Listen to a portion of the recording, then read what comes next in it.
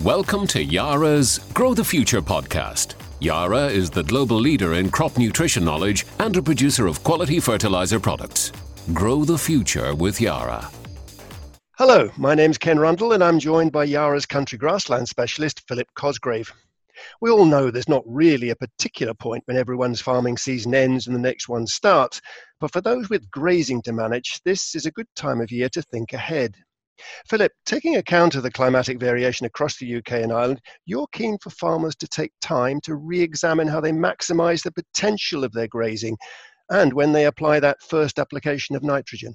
I think there's great scope for a lot of improvement on grassland farms, particularly in spring. We're looking to get livestock out earlier in spring, but there's sometimes an issue in that there isn't enough grass cover to let livestock out. And if we can let livestock out, we can reduce the costs incurred in feeding costs, but also we can have far higher livestock gain, or whether it's if we're talking about milk, greater milk yields.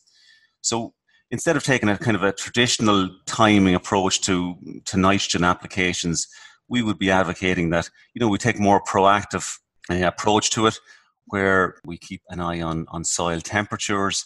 And soil temperatures, particularly with perennial ryegrass swards, dominated with perennial ryegrass, they begin to grow at soil temperatures of between 5 and 6 degrees. So instead of applying the first nitrogen application, or what we would like a nitrogen and sulfur application, we would like to see, instead of waiting for the grass to start growing, by watching soil temperatures, that we actually, when they reach that 5 to 6 degrees Celsius and ground conditions are good, well then that's a time when we should actually go out with some of that, with our first split of nitrogen. And we're looking at rates of around about between 20 and 28 kgs of N per hectare, depending on your stocking rate. More heavily stocked farms will be going at the upper range there at 28 kgs, but on less intensively stocked farms, you can keep down at the 20 kgs. It's not just one application at the time. No, it's not. It's very much on a per farm basis and what your requirement for grass is, and stocking rate will obviously be a big factor in determining that rate. And the soil temperature, do they measure that with a thermometer or what? The Met Service here in Ireland, there's soil temperatures are recorded on a daily basis, and farmers can check that. But yeah, you can buy a soil thermometer, and you can put it on your lawn, and you can watch soil temperatures. But it's that 5 degrees Celsius and rising is a good time for putting on that first application of nitrogen. The other word that came up there was sulfur. That's important now. I hear a lot about sulfur with arable crops, but they're just as important for grazing and for grass. Yes, and last spring we saw through the lab, we saw the lowest levels for sulfur in a long number of years, and that's no surprise with the rainfall events during last winter. But we're looking at, again, we know sulfate in the plant available form is leachable, so it's likely that a lot of the sulfur that has been carried over from the autumn is going to be leached over the winter months.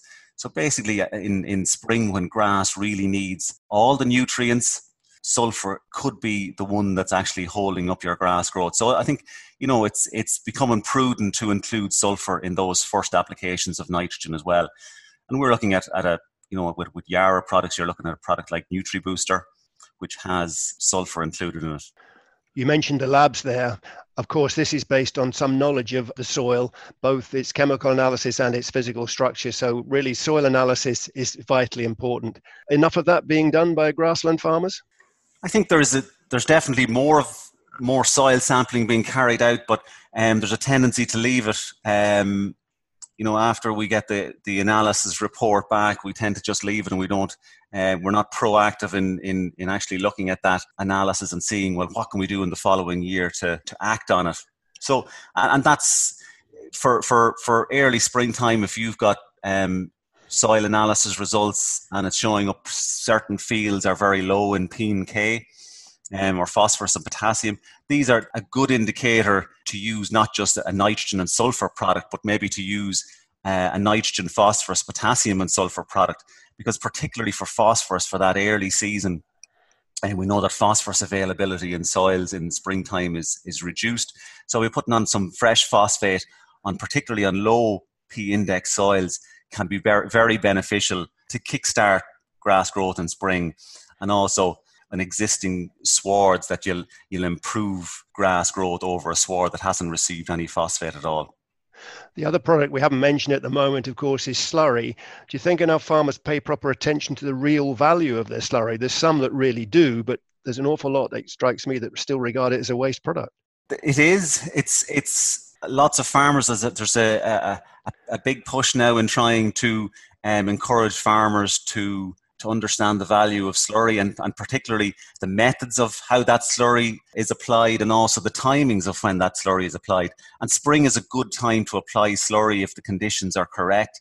If you've got covers, if you've got if you have paddocks in the spring that have got low grass covers, well, that they're good paddocks to try and get some slurry out, because we know that the nitrogen in slurry is highly available. If we spread that slurry using low emission spreading systems, we can trap more of that available nitrogen in the soil, and we can get a far better return for that. We know that slurry is a very valuable source of phosphorus and particularly potassium. So in the spring, if we're going back and if we use our soil analysis, we can actually use this slurry to target paddocks or fields with low P and K index, and it's a very cost-effective way of building soil fertility. All to be taken account of in the calculations.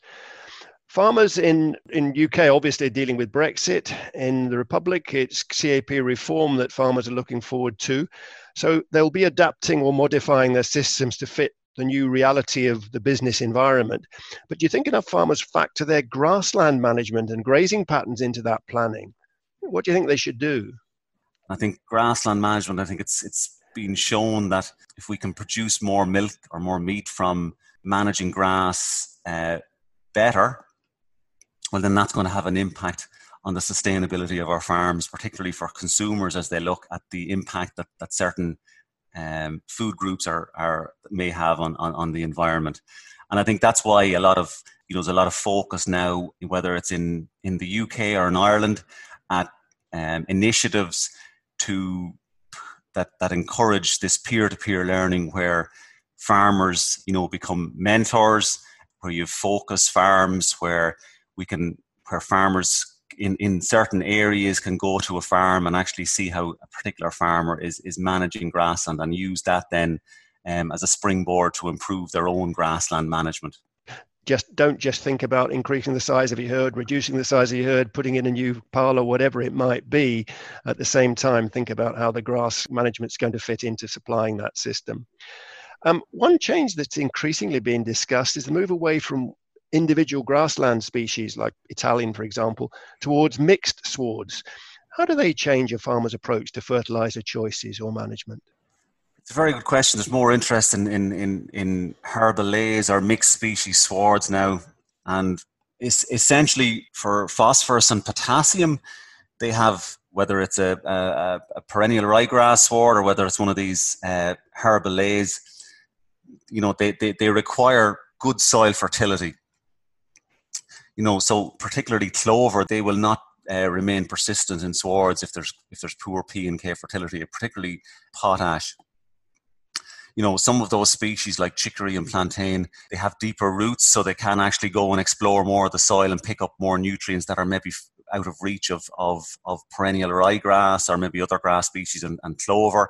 But essentially, it's important for the individual species within that lay that there's good soil fertility, because if not, then one will become more dominant over the other.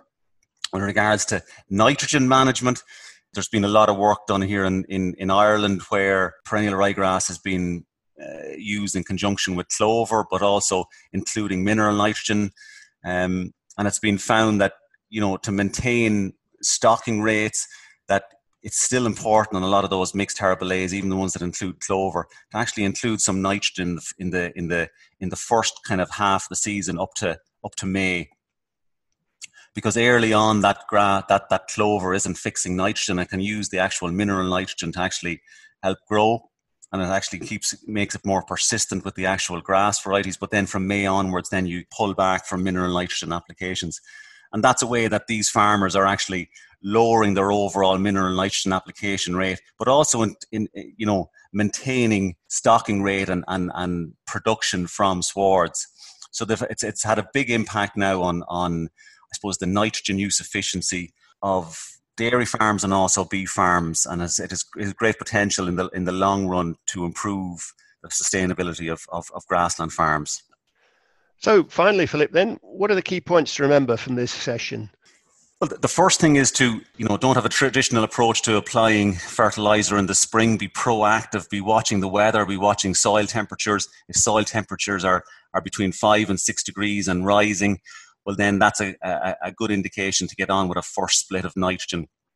And also for organic manures, to utilize them with regard to your soil analysis results.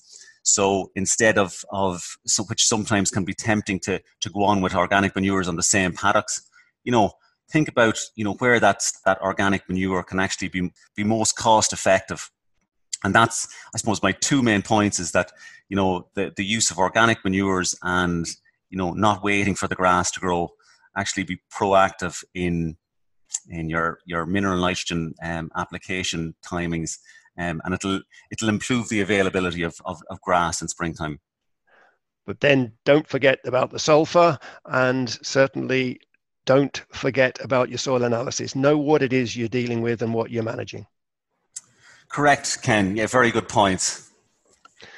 Thanks very much, Philip. And that's all we've got time for. In this podcast, we concentrated on grazing, of course, but don't worry, we haven't forgotten the demands of silage production. We'll be covering that in February, so keep an ear open. I'm Ken Rundle, and I wish you all the best for the new year to come. Thanks for listening to Yara's Grow the Future podcast. For more information, visit yara.co.uk or yara.ie.